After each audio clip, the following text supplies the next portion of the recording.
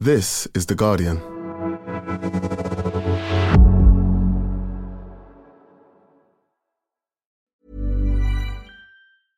Finding your perfect home was hard, but thanks to Burrow, furnishing it has never been easier. Burrow's easy-to-assemble modular sofas and sectionals are made from premium, durable materials, including stain and scratch-resistant fabrics. So they're not just comfortable and stylish, they're built to last.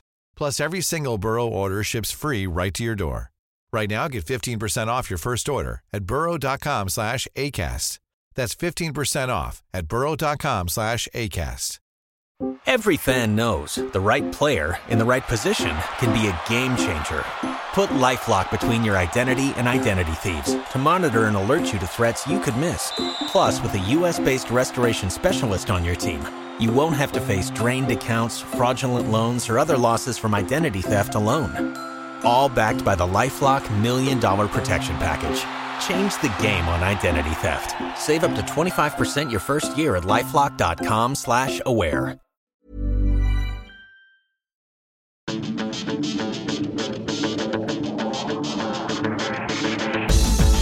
Hello and welcome to The Guardian Football Weekly on Christmas Eve. It's your 1 hour off from family duties. Use it wisely or listen to this. Stalemate at the top as Liverpool and Arsenal draw 1 apiece. Mo Salah surging towards the Gunners' goal late on with every member of Liverpool's 25 and coaching side running up to his right. He gives it to Alexander-Arnold, who smacks the bar what might have been. Dominic Solanke ruins Nuno's first day at Forest. Bad news for them as everyone else below them picks up points. 3 of them for Andros and his chicken feet over still-tired Newcastle. And a win too for Burnley. That Fulham dream was quite short-lived. Sheffield United must be cursing after an excellent point at Villa, which could have been more, while Everton must be wondering how they left Spurs with nothing. Ange's men now 4th after 3 wins in a row. And then there's Manchester United, their worst start since 1930, all while City became world champions. We'll do all that, answer your questions, and that's today's Guardian Football Weekly. On the panel today, bringing the Christmas cheer, Barry Glendenning, welcome. Ho, ho, ho. John Bruin, hello. Hello. Will Unwin, hello. Merry Christmas, everyone. There we are. There's some enthusiasm for you. Let's start at Anfield. Liverpool 1, Arsenal 1. A win for either side would have put them top at Christmas. So a great result for Manchester City, really. A fair result, John? Yes, I think so. Both teams went at it, didn't they, at various points of the game. And I suppose in that there was an air of them being frantic to keep away from Manchester City. I always think, I think with these, Manchester City are away, missed a couple of matches because they're off in Saudi Arabia. It often plays into these teams' hands, doesn't it? Because they're sat at home and watching their rivals slip up, and City can just ride back in and cruise back into the title race. And there was this edge of that Arsenal and Liverpool were playing a title battle that didn't involve City, and we're really rather enjoying that fact. But have this idea that, they're going to be back soon, aren't they? And Arsenal started well, obviously, good goal by Gabriel. And then you've got to say Zinchenko, ouch. I mean, he was rather left exposed. It does show you the problem of playing a midfielder essentially at left back. There were benefits to that, of course. But I think the world and his wife knew what Mo was going to do there, didn't we? And then the second half was, as I say, use that word again, frantic. Really, both teams going at each other. Not a lot of chances, apart from that one chance, Trent.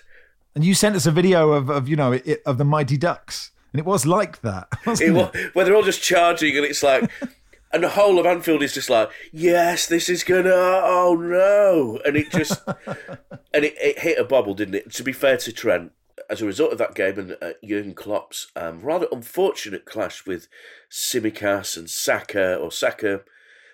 Saka's taking the blame for that. I think that's a little unfair. But anyway, as a result, I think we're going to see Trent playing right back again because Liverpool running out of fullbacks, rather unfortunately. That is an absolute freak accident, isn't it? But I tell you what, I would not like to run into Jurgen Klopp when running full pelt, even though full pelt for me probably isn't that fast. I mean, that chance of Trent Alexander-Arnold, it's such a weird bit of action, isn't it? Because you're sort of watching going, how are the whole Liverpool team? I know it was only 3. It was Elliott, Gravenberch and him, but it just looked so weird. Well, it was 5, wasn't it? Because you'd Salah on the ball, there was a man to his left, and then 3 to his right, and then Declan Rice was there like Jon Snow at the Battle of the Bastards with, all the entire army of, Bolton Ramsey Bolton's army bearing down on him. And he just pulls his sword out. Declan Rice is a very, very good player, but there's only so much he can do. And Liverpool should have scored that opportunity. I'm going to be charitable and say the ball took a little bobble before Trent Alexander-Arnold struck it, and you back him to score that chance 9 times out of 10. So I think it was a very evenly matched game. I think the draw was a fair result, but I also think Arsenal probably got away with it a little bit when you take that into account. Take the penalty Liverpool didn't get into account, which at the time I didn't think was a particularly egregious decision, and then having seen it a few more times and going, what on earth? Why wasn't that given? I don't understand it. And, Arsenal's record at Anfield is not good. Mikel Arteta was playing in their midfield the last time they won there. And I'd say he'd love to have been playing there yesterday. But, really enjoyable game. Fair result, and as you say, a good result for Man City.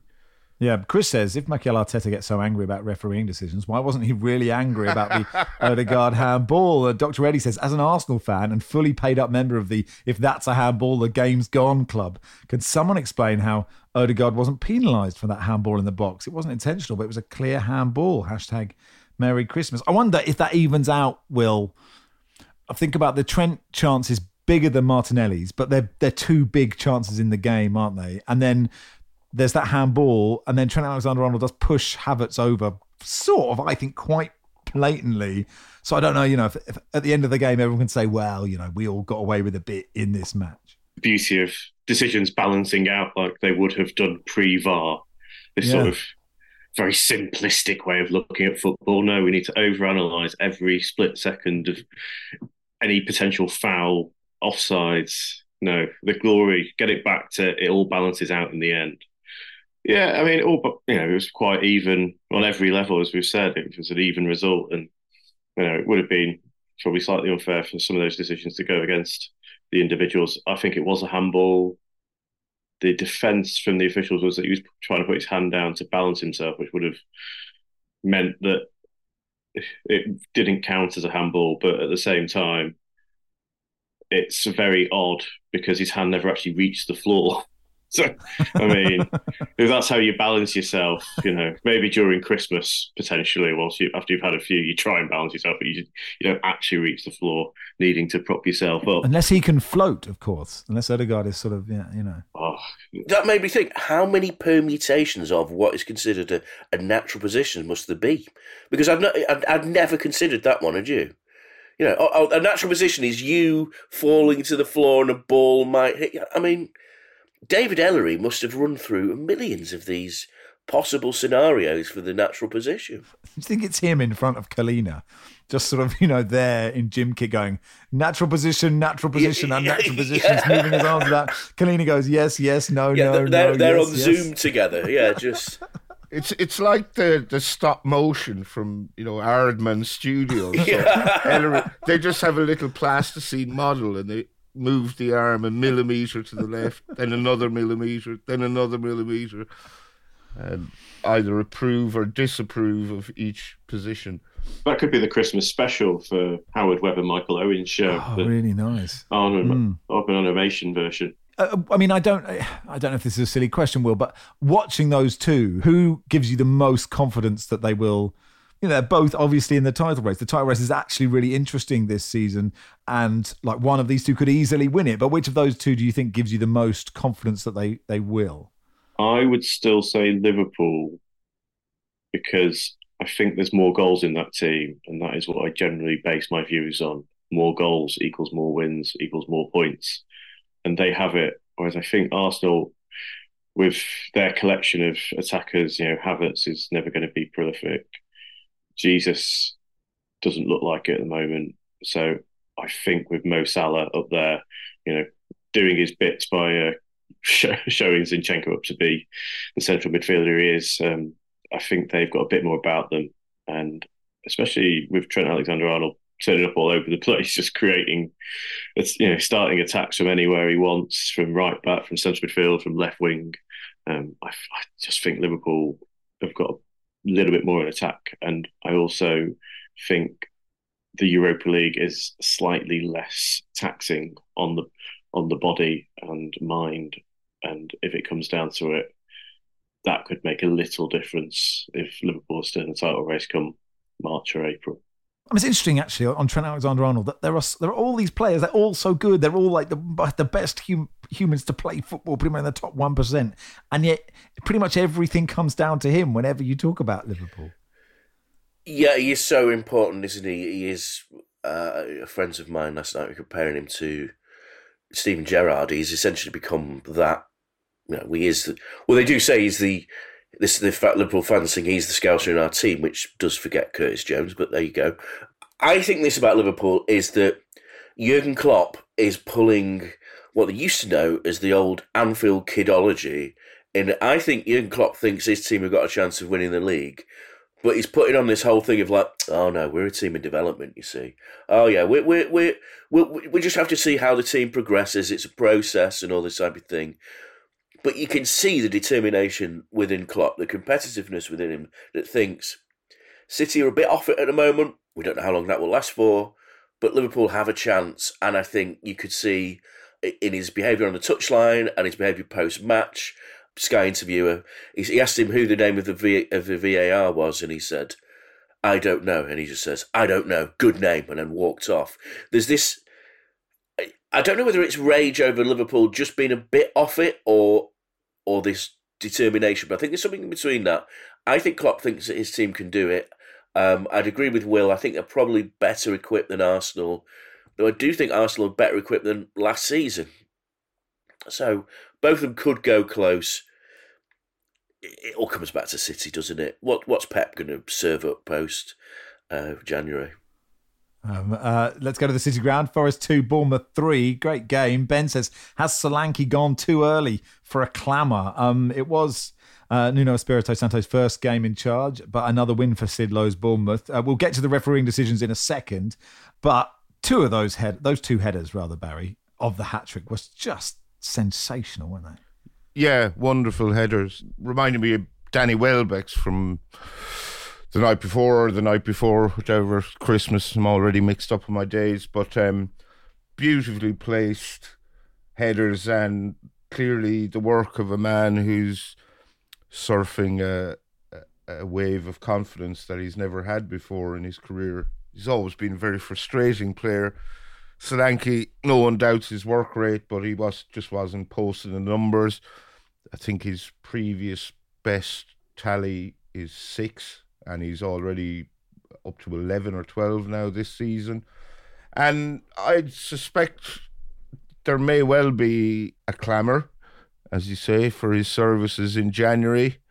And I think he'd probably be better off staying put where he is. There's a good interview with him in the Times yesterday, where he was sort of explaining what we were all wondering about Bournemouth. You know, why aren't they as good as Sid said they would be? And he just said that basically Anthony Iraola's training sessions were so complicated that the players were too thick to get their head around them. But, it took a while for the penny to drop, and now they're all doing what they were supposed to be doing automatically.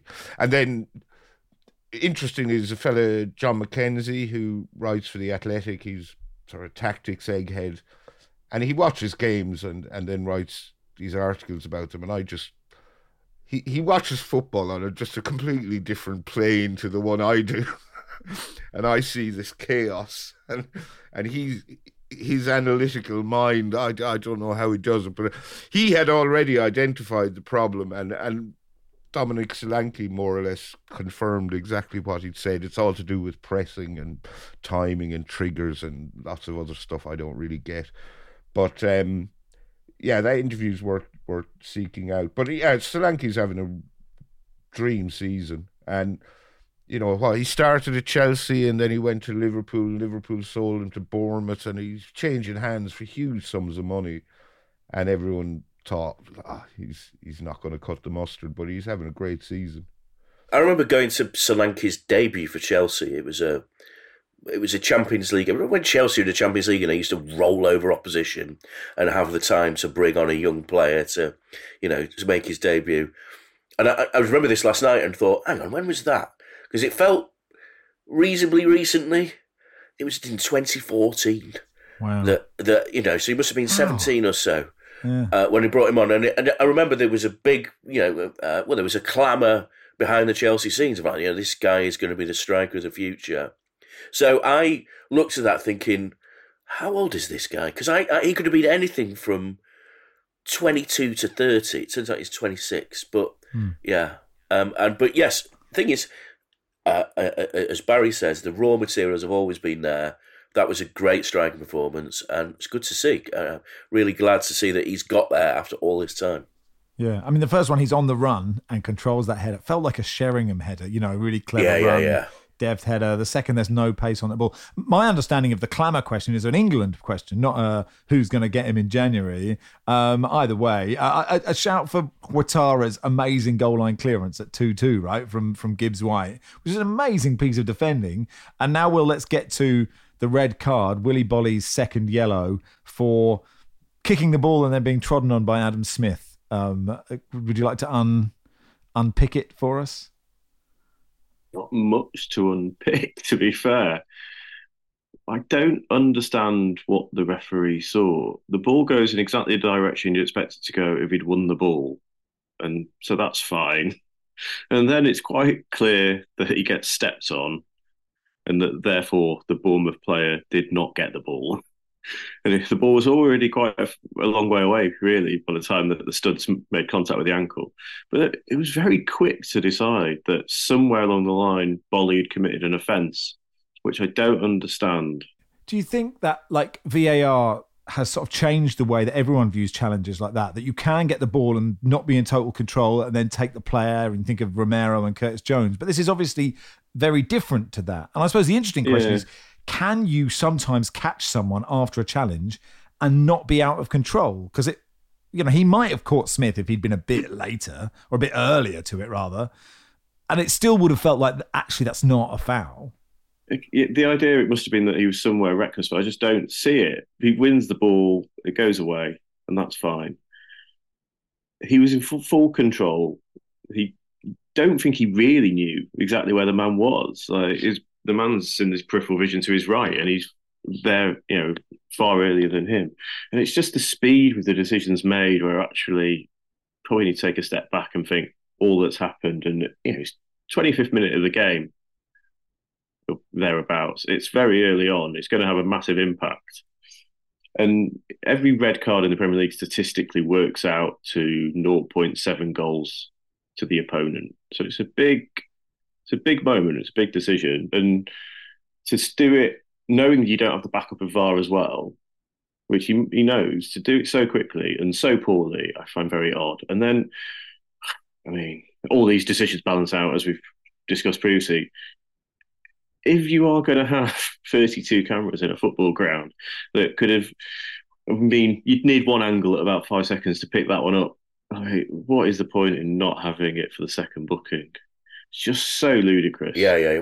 Why is VAR not allowed to rule on yellow cards? VAR appears to do everything else apart from yellow cards. What? Probably slow down the game, wouldn't it, too much? Yeah, that's right. Yeah. Got to keep the flow. Yeah, that is the totally daft thing, isn't it? That VAR slows the game down so much that there are moments like this, a second yellow. Also, those sort of really ridiculous ones where somebody boots it out for a goal kick and then a corner's given. And within half a second, you can tell. And obviously, we don't want VAR to be involved more. But then you're going, well, if you're taking 25 minutes for this handball, just tell him.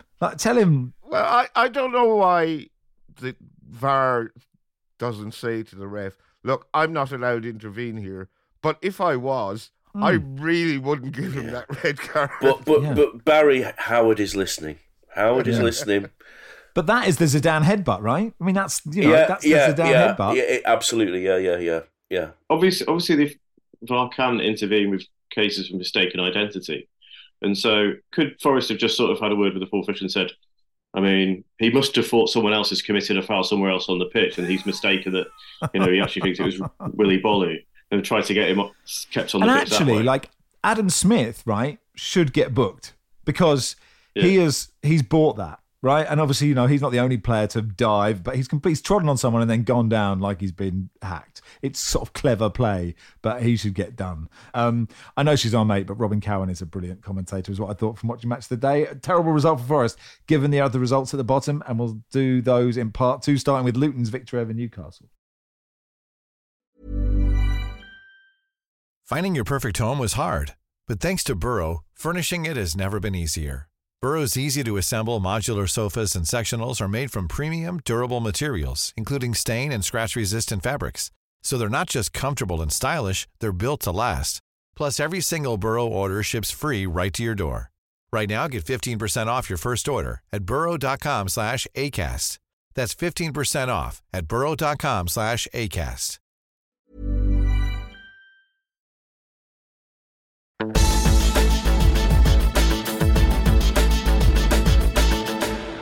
Welcome to part two of the Guardian Football Weekly. I've edited myself in after recording because Troy didn't send us a voice note about Luton Newcastle, so I said he hadn't, and now he has. So this audio quality is slightly poorer than my normal audio quality, but we begin Luton's 1-0 win over Newcastle with Troy's voice note, and then it'll be back to me as I was recording about an hour ago. Cheers. Yes, Max, glad to make a small contribution to this week's Guardian pod. Your roving reporter from Kenilworth Road whenever you need me. 1-0, as we all know, a really emotional game for obvious reasons. A lot of support and love for Tom Lockyer. Newcastle fans unveiled a beautiful banner as well, message for support. So, yeah, there was loads going on. 4th minute, standing ovation. Luton were on the kind of attack from the off, to be honest, and there's my first to be honest. I didn't think I would voice record a to be honest, but I have just done it.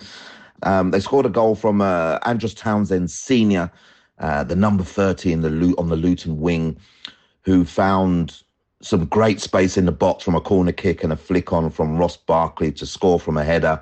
Here's some stats for you. I bet you never thought you'd get these from me either. His first headed goal, his only ever headed goal, was also in December, back in 2010. Not that I was counting the hours, the minutes, the weeks, the years, and everything else that you count, but maybe I was. But yeah, a great header, finding space on the back post. There was something about this game that kind of like this was going to be the day that Luton were going to get their first clean sheet. We're going to beat a top side at home, and we're going to carry all that wave of emotion that has existed for the week into this game, and they did, and it was thoroughly deserved. Newcastle scored through Isaac. Boy, that looked close. I've watched it back on the TV. Boy, that looked close. But it was a victory for determination and everything that obviously the manager, Mr. Edwards, has put into this team. And when Newcastle look back on it, they'll be disappointed because they never really got any gears going in this game. And apart from that disallowed goal and then a great save from a Callum Wilson header in the first half when he should have done better, Luton were amazing. Ross Barkley hit the bar. Jordan Brown hit the bar through some rasping strikes. It was a little bit nervous for 7 minutes stoppage time. I think I've gone over this minute, but I'm sure you'll cut me out.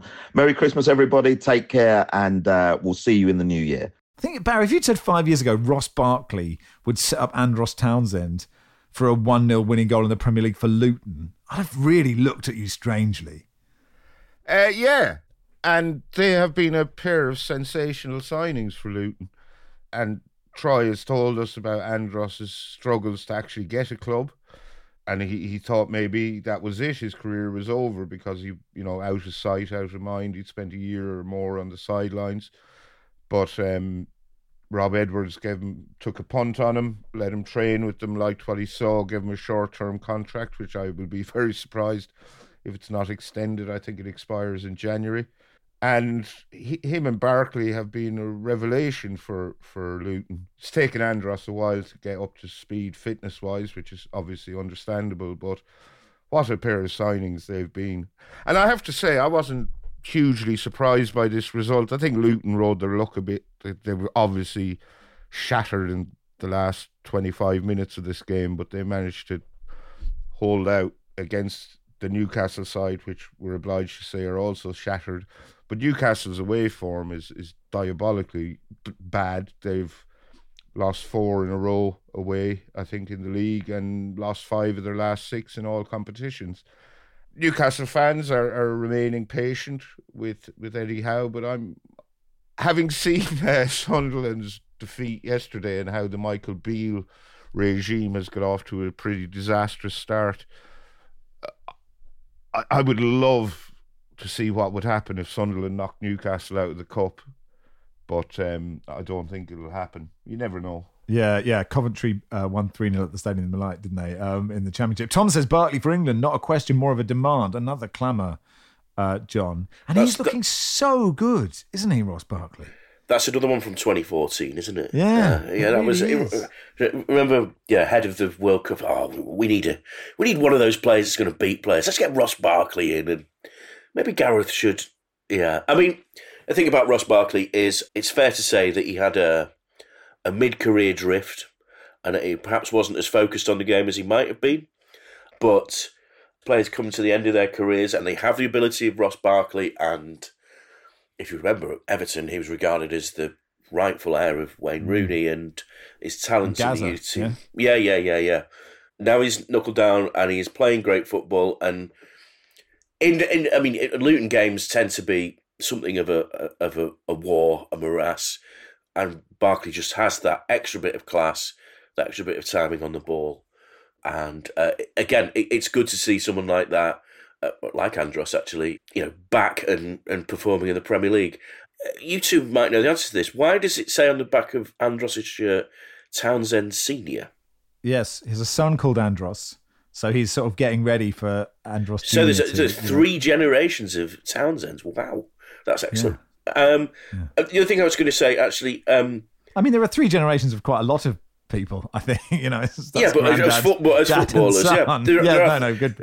point. There's 3 generations of Bruins, believe it or not. Yeah. I was going to say, Barry makes a point about Newcastle, and someone drew my attention to this. Remember when Eddie was manager of Bournemouth, and they would go through these slightly bad runs, and they would have a lot of injuries, and players lose form. Maybe the intensity with which he trains and asks of his players is maybe catching up with them. Obviously, they have the Champions League, which is a huge step up for them and turned out to be both thrilling and a disappointment. I don't think there are many questions over Eddie Howe till at least the end of the season. I think they've got full buy-in from the owners. The fans do still love him, but I do think, yes, doubts might creep in, and if Sunderland do win, well, let's see then. Yeah, that's a good point. Yeah, Alan Shearer wasn't happy with Newcastle's effort on Match of the Day. Perhaps he'll ask for that letter back. On Tom Lockyer... Has he actually read it? That's a good question. On Tom Lockyer, Rob Edwards said, no coaching badges prepare you for how to handle something like this. And it is great, actually, Will, to see someone showing real heartfelt, and not just sort of chest-pumping bullshit emotion, but real genuine emotion in public and not be ashamed to do it. And I just think Rob Edwards has handled this as well as anybody could this last week. I mean, from the first moment, he was very impressive, gets on the pitch and tells everyone to get away, because you can understand, obviously, the players concerned on both sides. You want to be there for your teammate, but it doesn't help anyone in these very serious situations. You've got to let medical staff have as much space and, without the gaze of even more people on them.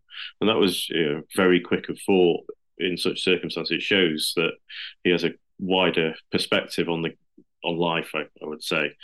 And since then he's spoken very well. Everyone at Luton spoke very well of the medics, the fans. Philip Billings coming through a lot of praise, and rightly so. And it has been, done exceptionally well on every level. And as you say, Rob Edwards, these people you work with every day, very close with. And I think in football, it's different to most working environments. And you are relying on your teammate to be there for you, and you're there for your teammates, and you do have a strong bond generally in dressing rooms.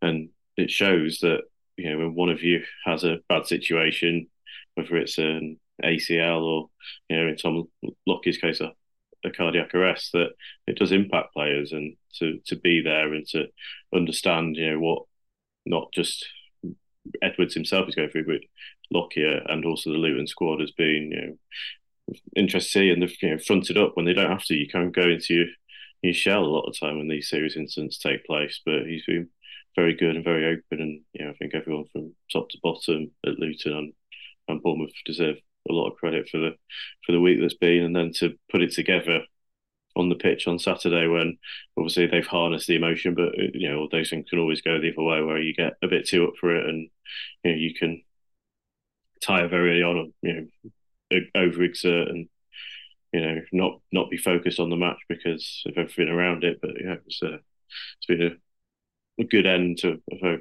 bad week for Luton.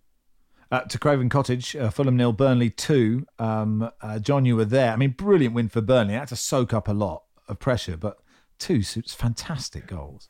Well, actually, they had to soak up a half of pressure, in which Fulham were dominant. And having said, I saw Burnley early season at Brentford, and I did think, are they playing the same as ever, where they soaked up pressure and then couldn't create anything else? But I did see actually a marked improvement in them. And yeah, those goals were beautiful. And the thing is, there'd actually been a bit of a warning shot before that. Is it Amdouni that fired a shot wide? It seemed like it was whistling in. And then Odegaard's goal, a real beauty. And Sander Berge, Burnleno will be disappointed with that, you might say.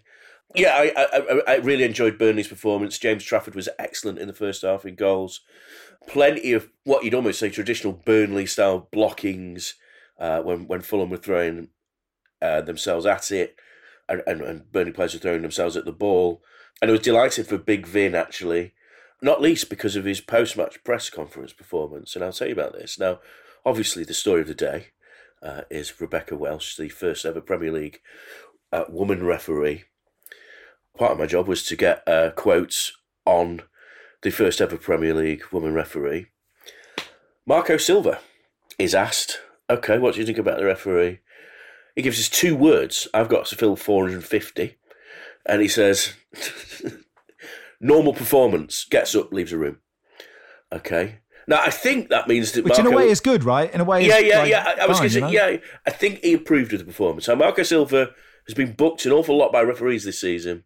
So the fact he wasn't booked by the referee probably showed. But thank the Lord for Vincent Kompany, gentleman and scholar, who delivered, about 150 to 200 words of absolute gold. Thank you, Vincent Kompany, in which he talked about it, how he was so glad to be there, and one day that won't be such a special thing, but there always has to be a first. Fantastic. I've been critical of Kompany. I felt that he hasn't learned his lesson this season, but yeah, Burnley looked at a better outfit. Fulham clearly missed Willian and Raul Jimenez. Amazing that we can say that now, that a team misses Raul Jimenez, but there we go. That's one of the good news stories of the season. But yeah, all credit to Burnley, and yeah, all credit, of course, to Ms. Welsh.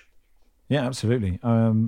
It's been a quick ride since she got into the EFL. 2021 was her first game in League Two, I think. But yeah, you are right. Like all those cliches you say you can't be what you can't see are absolutely true, and it is brilliant. And she had a good game, and well done. Sorry, just one other little word. Rebecca Welsh obviously became the first female ref in the Premier League yesterday. And on Boxing Day, although I am obliged to paraphrase and call it Stephen's Day for our Irish listeners, Sam Allison will become the first black referee to ref a Premier League game since Uriah Rennie 15 years ago. Which game is that? Do we know? Sheffield United Luton. Well, I will be at that as well. Oh, right. So it's insane. It's insane that it's been so long, isn't it? I mean, it's sort of a total madness. It is a good thing, but it sort of feels unbelievable. Uriah Rennie is one of those referees that is really well remembered by players. You find, hard but fair is the was a reputation he had. I don't think. Right. I remember he reffed a Cambridge game and he was by far the most famous person on the pitch. Everyone was just very excited. It was Uriah Rennie. Had absolutely tremendous thighs. Anyway, to Villa Park, Aston Villa won, Sheffield United won. I mean, it's a terrible Saturday for Sheffield United after a brilliant point, Will, which could have been more at 15 wins in a row Villa, because they lose ground at the bottom. If they could have just held on for one more minute, it would have been a smash and grab. But like, it's great to see all these three sides actually like pushing, and this has to go down as a good point for them. Speaking earlier of the future of England's midfield, sort of circa 2014, and Friday night I was actually at Stockport v Notts County, where we saw the future of England midfield circa 2012, which was John Bostock playing for Notts County and Nick Powell came on for Stockport County. So, for all Football Manager fans, what a night out it was. I was watching Cambridge beat Exeter, and Tom Carroll was in centre midfield for Exeter, who I think on the pod described as the next Xabi Alonso. So nice ball player, a good player. Yeah, lovely player. He looked really good. He came off the bench, looked great. Anyway, yes, the point for Sheffield United, Will. Good point for both sides in the end. Yes, Sheffield United have actually massively improved under Wilder. I was quite open saying it won't make much difference who they bring in, but he does seem to have brought a lot more of organisation, a bit more grit and fight to Sheffield United, because you go to Villa Park after their home run and you think they'd probably just roll over, but no, they were very good and weren't even settling for the point. Felt they were still going late on to get that goal and managed to get it from Cameron Archer, but say Villa made a strong stuff, and the game seemed to, injury time went on and on and on for them, and they managed to get the equaliser through Zaniolo, which is good for him. But maybe it's a sign that it's been a long first half of the season for Villa, and a few lessons to be learned from games like that. I still think Sheffield United will go down, obviously. John will find that out on Boxing Day. But it shows the competitive nature of the Premier League, which is good, which sometimes I feel have sort of been lost this season. Shows that anyone can beat anyone. Shows that anyone rather can draw with anyone. Anyone can draw. That's the tagline for the Premier League. That's how they sell the TV rights. Give us £8 billion. Anyone can draw with anyone. Will Liverpool draw with Arsenal the weekend? Of course they will. That cross, John, from Douglas Luiz is so good, but you wonder if Fotheringham needs to come. I mean, I don't know if that's too much. Is that too nasty to him in the 97th minute? Yeah, he'd had a good game as well, hadn't he? Yeah. A word on Cameron Archer's finish. Yeah. Nice, wasn't it? Really shuffle of the feet. I mean, I saw him score a goal for Villa at Chelsea and just thought, what a finisher he is. And then they sell him. He did actually reasonable celebration against his old club, like a big smile. He didn't hide the fact he was delighted to score. I think he's a real talent. Maybe he's one of those players that is just a really neat finisher, but I was glad to see him score that. Unai Emery, when he's annoyed, is just so good to watch, isn't he? When they cut to him on the sideline, I mean, there is the look of Steve Coogan as if he's got downwind of something he doesn't like. That sort of...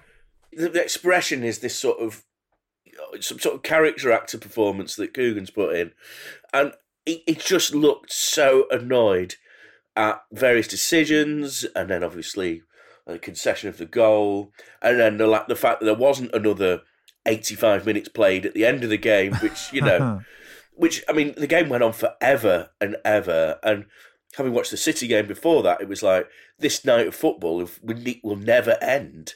But it seems to be matches at this time of year do go a bit crazy with stuff like that, don't they? I don't know what it is, but or maybe it's just the magic of the Premier League. But the magic of the Premier League plus the magic of Christmas equals just total madness. Magic. Yeah. The Hallmark Premier League, exactly. Brought to you by Channel 5. And that'll do for part 2. Part 3 will begin at the Tottenham Hotspur Stadium. We love our pets, but when the floor's covered in fur, that's harder to love. Eufy X10 Pro Omni Robot Vacuum has powerful 8,000 PA suction to make hair vanish from floors in just one pass. Plus, the roller brush has automatic detangling for easy hands-free maintenance. Want to know more? Go to eufy.com, that's EUFY.com, and discover X10 Pro Omni, the best-in-class all-in-one robot vacuum for only $799. Every fan knows the right player in the right position can be a game changer. Put LifeLock between your identity and identity thieves to monitor and alert you to threats you could miss. Plus, with a U.S.-based restoration specialist on your team, you won't have to face drained accounts, fraudulent loans, or other losses from identity theft alone. All backed by the LifeLock $1 Million Protection Package. Change the game on identity theft. Save up to 25% your first year at LifeLock.com/aware.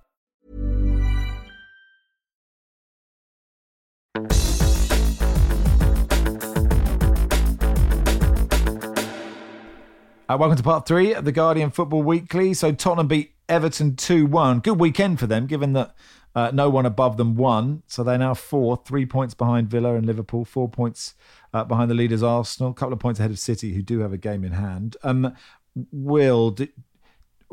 anyone know? I'll start with you, Will, how Spurs managed to win this game? They're at home.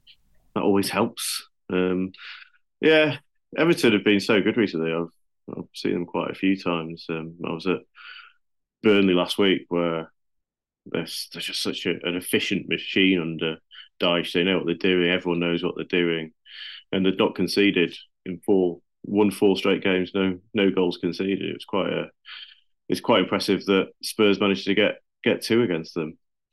I don't know. It's those odd moments of quality always help, but I think you just have to mark the odd one down. In a league where every team can draw against the other, they were very unlucky not to come out of it with a point, Everton. But Spurs have finally recovered and worked out a way to play competently without Maddison, and that's going to help them going forward for the next few weeks until he gets back. But I think Everton, considering the state they were in when the points deduction came in, it's a great position to be in now. And even if it was a loss for them, that Dyche is showing actually he's a very good manager. Even if it occasionally looks quite simplistic, he knows what he's doing, and he'll take one on the chin from Saturday. Yeah, I thought they played really well, John, and like Danjuma, like that. First, I think Dyer blocks one chance, and then Vicario makes a great save, and then there's that one right at the end, and it is millimetres, isn't it? Yeah, Everton go away to Tottenham and almost dominate them. That's almost like a reverse of what you'd expect from handball, isn't it, really? Well, I think that having read a few people who sort of were there, actually Tottenham really had quite a lot of it early on. Obviously, they when they went 2 up, but the chances were Everton. So when you watch a cut down version of it, it looks more dominant, perhaps. But I did think Everton were the better team from what I saw. Yeah. I saw this question. I hope I'm not jumping ahead. Andre Gomez. I'd forgotten about this guy. Another face of 2014, possibly. But, But what a hit that was. What a hit, yeah. And he seemed to be everywhere when he came. It was like, I forgot about him because he was quite a good player, wasn't he? He was at Barcelona. He was reasonably popular at Everton, I think. Then, again, I had to look, he was on loan last season. And then, that's the thing with the Everton. One of the reasons Everton are in so much trouble is they bought all these players. And it is possible they still own all these players, and we've just come to keep unearthing him. It's like, we got this guy. All right, well, we'll get him in there. He doesn't seem the most Dychean type of player, but he looked quite decent there, and a good goal. Well, good to welcome him back anyway. Yeah, on Vicario, Barry, he does. I mean, a new keeper is it's massively important, and you sort of feel like if that Danjuma shot had hit the bar and Onana was underneath it, his knee would have just been a bit further back, wouldn't it? Maybe you need a bit of luck. But he's been hit the top of his head and bounced into the back of the But net. he's been so crucial for Tottenham, actually, Vicario. He's made some brilliant saves at moments in this game. He's been an excellent signing for someone who was relatively unknown, certainly in the UK. Well, he was certainly unknown to me because I'd never heard of him before he went to Spurs, and he's been one of the signings of the season. doesn't make too many headlines, but he's just incredibly competent, does everything you'd expect of him and a little bit more. Doesn't seem to have many mistakes in him. And, great signing. And, like, from a Tottenham perspective, Will, no one thinks they're in the title race, but they are really close. And they're winning, they had that bad run. They've now won 3 in a row. They're missing a lot of important players yesterday, like not just Maddison and Van der Ven, who's been out for a while, but Basuma and Doggy were out. Like, if they can win games against form teams where they have that many players missing, and they'll miss a lot. AFCON, they miss Sarr and Basuma, and Son goes to the Asia Cup. But are they in it? Are they in the mix? No, obviously not. Clearly not. Okay. You're getting a bit giddy here, aren't you? No, I'm not getting giddy. Okay, I am getting a bit giddy, but I don't think anyone is brilliant. And I think, like you were saying about Klopp, he really thinks they could do it. I feel the same with Emery, and I feel the same with Ange. I think they're all looking at this and going, look, we need a lot of luck with injuries, etc. But no one is totally on it. We obviously need City to keep screwing up. But I think I think Arteta's a bit more bullish. I think Arteta, he's sort of, they were in the title race last year. They can't say, we're just developing. But I think Emery, Klopp and Ange are all sitting there thinking, with a bit of luck, we could be in this. And actually, Tottenham don't play anyone in the top 7 until March. So that is quite interesting. That's really good analysis, Max. Well done. Thanks. I could be a panellist on a podcast. You could. Yeah. That was really good. Sorry, Will. I think Spurs would need to add 2 very good players in January, which is always very hard. Yeah. I don't think they've got the squad for it. Where? In the playing staff, John. No, but I think they'd need an extra winger for a bit more options going forward, and I think they need a central midfielder. I think central midfield has been a few issues, obviously due to injury and whatnot, but I think especially say with Sarr and Basuma, you'd need someone in there that can cover that, but also take them forward. I don't think Lo Celso probably going to be the man long term. I think that would be the area. Ollie Skip came in at the weekend, and he's not going to be a top 4 regular, I would argue, for his career. So I think central midfield and a bit more options out wide. If Bentancur gets fit, he's an absolutely delightful footballer. Anyway, we shall see. Let's go to the London Stadium then. And my mate said, Manchester. Sorry, John. Do you want a Christmassy United a shite? I mean, why not? I mean, before we get to United, Barry, that pass from Paqueta is just the best bit of this weekend. There were a few nice passes around about. I noticed a few players playing lovely little through balls and balls over the top with the outside of their left boot, which is always my favourite kind of pass. But Dwight McNeil did one, I think, didn't he? And obviously, I can't remember exactly who off the top of my head, but Paqueta is something else. I mean, I remain perplexed about it. I vaguely remember a time when he was up to his neck in allegations about illegal gambling, and there was a big suspension coming down the pipe for him, and it never materialised. And I'm glad, because he's a joy to watch. I think he's now provided West Ham's last 6 assists in 5 games, and he can see a pass where other players just can't. But I still think that the ball over the top to Jared Bowen had a lot of work to do. And the way he took the ball down, and we've seen him do this before this season, took the ball down, just killed it, stone dead with his first touch, and then had a little bit of luck with, the Onana factor, where Onana, in the space of a split second, morphed into his holographic self. And maybe I'm being a bit unkind there. It was just a sensational goal and a good result for West Ham, obviously. Not a surprising result, and we're going to have to, dwell on how terrible Manchester United are, aren't we? Even though they had 12 players unavailable through injury, illness, and being, in the bad books, exiled. What a fucking shit show that is at Old Trafford. Just from the top down. And, they're now being pilloried because their food approval rating is The 1 star. Jonathan Wilson wrote a piece on this game yesterday. I got, I think, 2 LOLs, 2 lols, and a couple of involuntary titters out of it. And I texted him. I went, "Oh, I really enjoyed that piece of Man U. Made me laugh." And, you know, me texting praise to Wilson is not a common occurrence.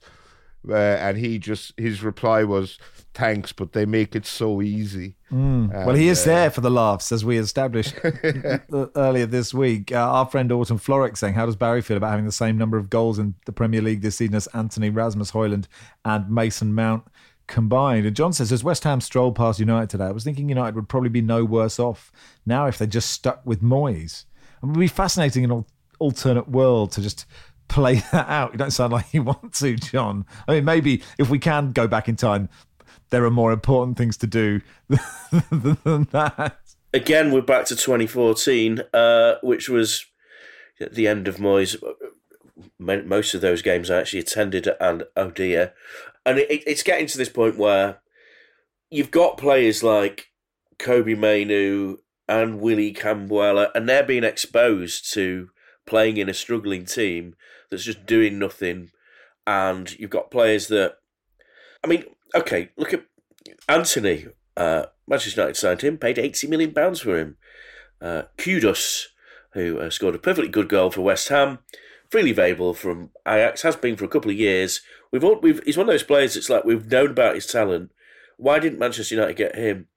A player like Rasmus Højlund, again, a very talented player. There's no doubt about that. We've seen signs of that in the Champions League. He looks so quick, so eager. Yet Manchester United don't play to his strengths. There are a group of Manchester United fans that don't want it to be about the manager and say that we can't keep changing managers. The problem is, if you keep having bad managers, then you are going to have to keep changing managers. That's the problem. Now, obviously, we go back to the Glazers and all the structure of this, but someone has to take the blame for what is going on at the moment on the field, and that does fall to the manager. One day, a Manchester United manager will come in and be able to sustain the club being better for more than a season, and it will appear like a miracle at this point. So maybe we're looking to Christmas at this point. Maybe Big Sir Jim's move, which was supposed to happen on Friday, then happened yesterday, and maybe happened today. You know, we've been waiting for that for years. May change things, but I'm boring myself talking about Manchester United. I've had enough of them. I find it quite soothing. Sean says, how much would it take for Barry to willingly eat a plate of undercooked chicken wings? Yes, this is, as we referred to, Manchester United have been told some major improvements are needed. I mean, that could go in any direction, but to ensure food sold at Old Trafford is safe to eat. And still not their biggest issue on the wings. Very good. I was going to say, my memory of Manchester United was when you get a pie before the game, you could put it in your pocket, yeah, and at half time you'd still burn your mouth on it. That was the not anymore. Not anymore, no. Yes, the Red Devils admitted a small amount of undercooked meat was inadvertently served during a non-match day event. The way it was being reported on the news yesterday, I was on TalkSport yesterday, and they went, Man United have been serving raw chicken as if it was on the menu. Like, I'll have chicken a bob roll tartare, and a chicken tartare. Yeah, but I think the event in question was actually pertaining to food hygiene and catering or something like that. Yeah, oh, really good. But it was quite funny because I think it was Mike Keegan from the Daily Mail who broke this story, and just the lengths fans will go to defend their club. Oh my God! No! Superb. How dare you report that we were serving raw chicken at Old Trafford? What about the raw chicken they serve at Sellers Park? What about the lasagna back at Tottenham? That's so good. You mentioned Selhurst Park. They Palace drew 1-1 with Brighton. I hasten to add, they do not serve raw chicken at Sellers Park. Just before Steve Parish gets the lawyers. Yeah, it feels like months ago, that game, but a point isn't amazing for either team. Lovely header from Danny Welbeck. That interestingly, the Palace game, that's the 5th 1-1 draw in a row those sides have played. In this the hottest rivalry ever that turns out to be. You can draw with anyone. Exactly. That's the point. Wolves Chelsea today on Christmas Eve. No one should be made to work on Christmas Eve, of course. Let's see the FIFA Club World Cup. City beat Fluminense 4-0. Will, you are City. I mean, it's interesting, this expanded Club World Cup, and I think had it been going for 100 years, I'd probably quite like it. But at the moment, I really just can't. I can't get into this, I'm afraid. But, are you proud? Are you excited? Well, just to repeat, I was at Stockport County v Notts County on Friday night instead of watching this match. I appreciate it was a bit earlier. I was quite looking forward to it because I'd read it. In the style of, looking forward to seeing Bournemouth because I'd read something interesting about them. I'd read something interesting about Fluminense and the manner in which they play, and the suggestion was they're like the Harlem Globetrotters of world club football. And then they conceded a comedy goal inside 34 seconds, and that was kind of that, really. Yeah. Although I suppose the Harlem Globetrotters might occasionally concede early and then dance about and, win late, but they didn't in this game. Couple for Alvarez. He's only 23. He's already won 14 major trophies.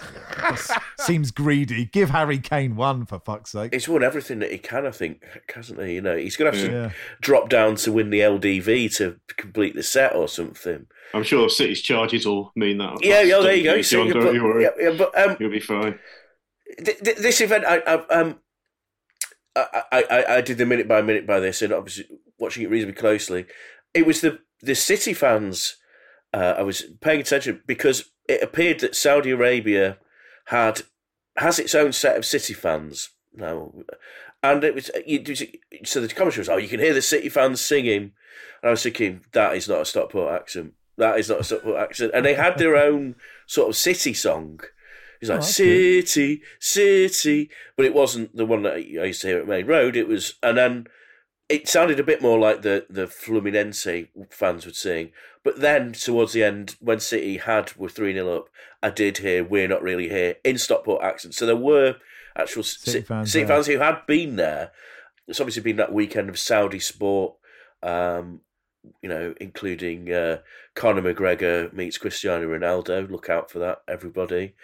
It's not a documentary I want to watch. No, well, that is a documentary I really would want to watch. Like one man ignoring the other while the other chews his ear off. But yeah, this was Saudi sports' big coming out party, wasn't it? This weekend, you'd have to say, from the Club World Championship and the boxing. Let's just say we've got to look forward to a lot more of this over the next 12 years. Is that fair to say? Yeah, I think so. Felipe Melo went at it with Kyle Walker at full time, apparently because Jack Grealish was shouting "Ole" during the game, something he has denied, but quite funny. I've already seen on social media idiots saying that I started a mess, said Melo. I know how to lose. When you lose, it's time to keep quiet. I was very upset because I dreamed a lot about this competition, but I'm very proud. When the game ended, Grealish went after Martinelli. He chose a little guy. He has no balls to face a big one. Wow. Grealish was passing close to Martinelli and I saw them talking forehead to forehead. So I went after him. I pushed him. Walker pushed me too. I went to defend a teammate. I defended my institution. I will do this forever. No one will disrespect my institution or its athletes. No one will come and humiliate my friends or my club. I didn't want a mess. Grealish was disrespectful towards the Fluminense institution and I will never let that happen. It's like Barry at The Guardian, isn't it? Barry out there, when someone has a go at George Monbiot, Barry's like, oi, you lay off him. Well, this is the same keeper of the faith, Felipe Melo, who's sending off cost Brazil the World Cup in 2010 when they lost to Holland. Stupid foul off. Yeah, I'd say Jack Grealish picked on the right target there, don't you? Yes, anyway, well done, Manchester City. Finally, Jack says, hi, Max. I just listened to today's Football Weekly. It was me you met in Fortune Street Park all those years ago, but I play the trumpet. I thought I'd met someone with a cello who played the Football Weekly theme. We made plans for my band to play My Humps by the Black Eyed Peas at the live show, but it never came to fruition. The offer is still there. If it's of interest, hope you're well and happy Christmas. So there we are. We can't remember the My Humps years. It feels like a long time ago. And Dan says, my birthday is on Christmas Eve. Could I possibly get an Irish birthday greeting from Barry? Merry Christmas to all the Football Weekly family. Barry, can you oblige for Dan? Happy birthday, Dan. Horrible time of year to have a birthday because presumably you only get one present for the price of two. And yeah, I don't envy you, but Christmas baby, and you're not called Noel. What's going on there? And that'll do for today. Thank you, Will. Thank you very much. Thanks, John. Cheers. Thanks, Barry. Thank you, Max. Football Weekly is produced by Silas Gray. Our executive producer is Max Sanderson.